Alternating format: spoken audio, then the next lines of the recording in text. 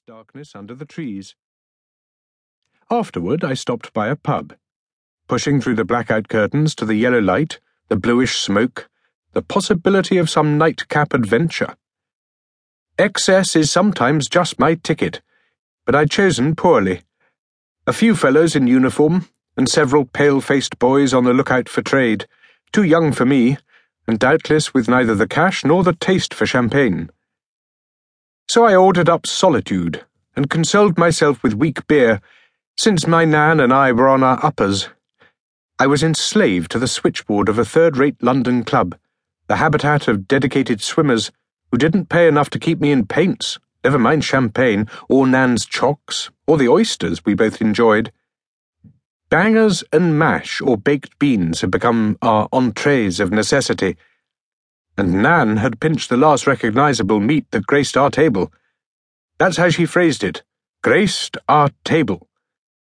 Her former profession required a genteel turn of phrase that can conceal her realism, a quality I've appreciated since infancy. Oh, I was lucky in my nanny, for as long as my manners did her credit, she was willing to prepare me for the world as it is, rather than as it should be, a circumstance that has saved me more than once, and that shortly improved our finances. It happened that I was having a rare evening in. To tell the truth, it was pouring with rain. I was preparing to read out the crime news and the royal calendar my Nan enjoys so much, when I happened to run my eye down the personals column and laughed. "I hope you're not laughing at HRH's visit to the shipyards," she said. "He's far better, stutter and all, than that Duke with that trollop Wallis Simpson." "Duchess of Windsor now," I said, just to get a rise out of her. "Duchess of Windsor, my foot. I'll live to see her head off." My dear Nan regards capital punishment with almost indecent relish. "I don't think they're going to bring back the headsman, Nan." "Country'd be a damn sight better off, with the fancy airs and graces, and American, on top of everything. Though we wouldn't have George VI if it hadn't been for her." "You're set to be naughty," said Nan. "I can tell, whenever you turn logical. What's up your sleeve this time?" "I better have something," I said. "Every butcher in the neighbourhood's going to be wise to you." She made a queer little sneezing humph. "I'm half blind. If I don't see the counter, I sometimes find myself at the door. It'd be scandalous to send me to Holloway." "I don't care to risk that." "Listen, what do you think of this? Gentleman's companion, complete discretion assured." "Ha," said Nan. "I should think so. Sort of a valet, you think?" "Sort of a bum boy, if you ask me." "Nanny, you do surprise me. I had a life before I was put to raising you, you know." I couldn't help laughing. "What?"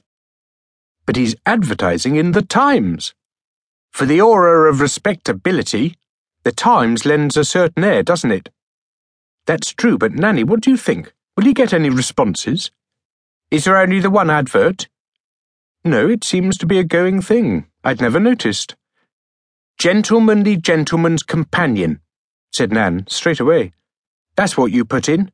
You're a cultured man, a painter and decorator who speaks French like a frog. Not that you want any truck with foreigners."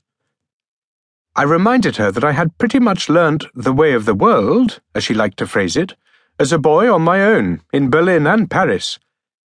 "That was abroad," said Nan. "This is England, dear boy. Certain standards apply. See you read me all the responses. Strictly Mayfair and the city is what you want. We might stretch as far as Chelsea, but nothing suburban. Remember that.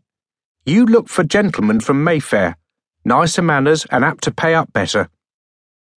You can see why I adore her. My old nanny can cut to the heart of a problem and find a practical solution.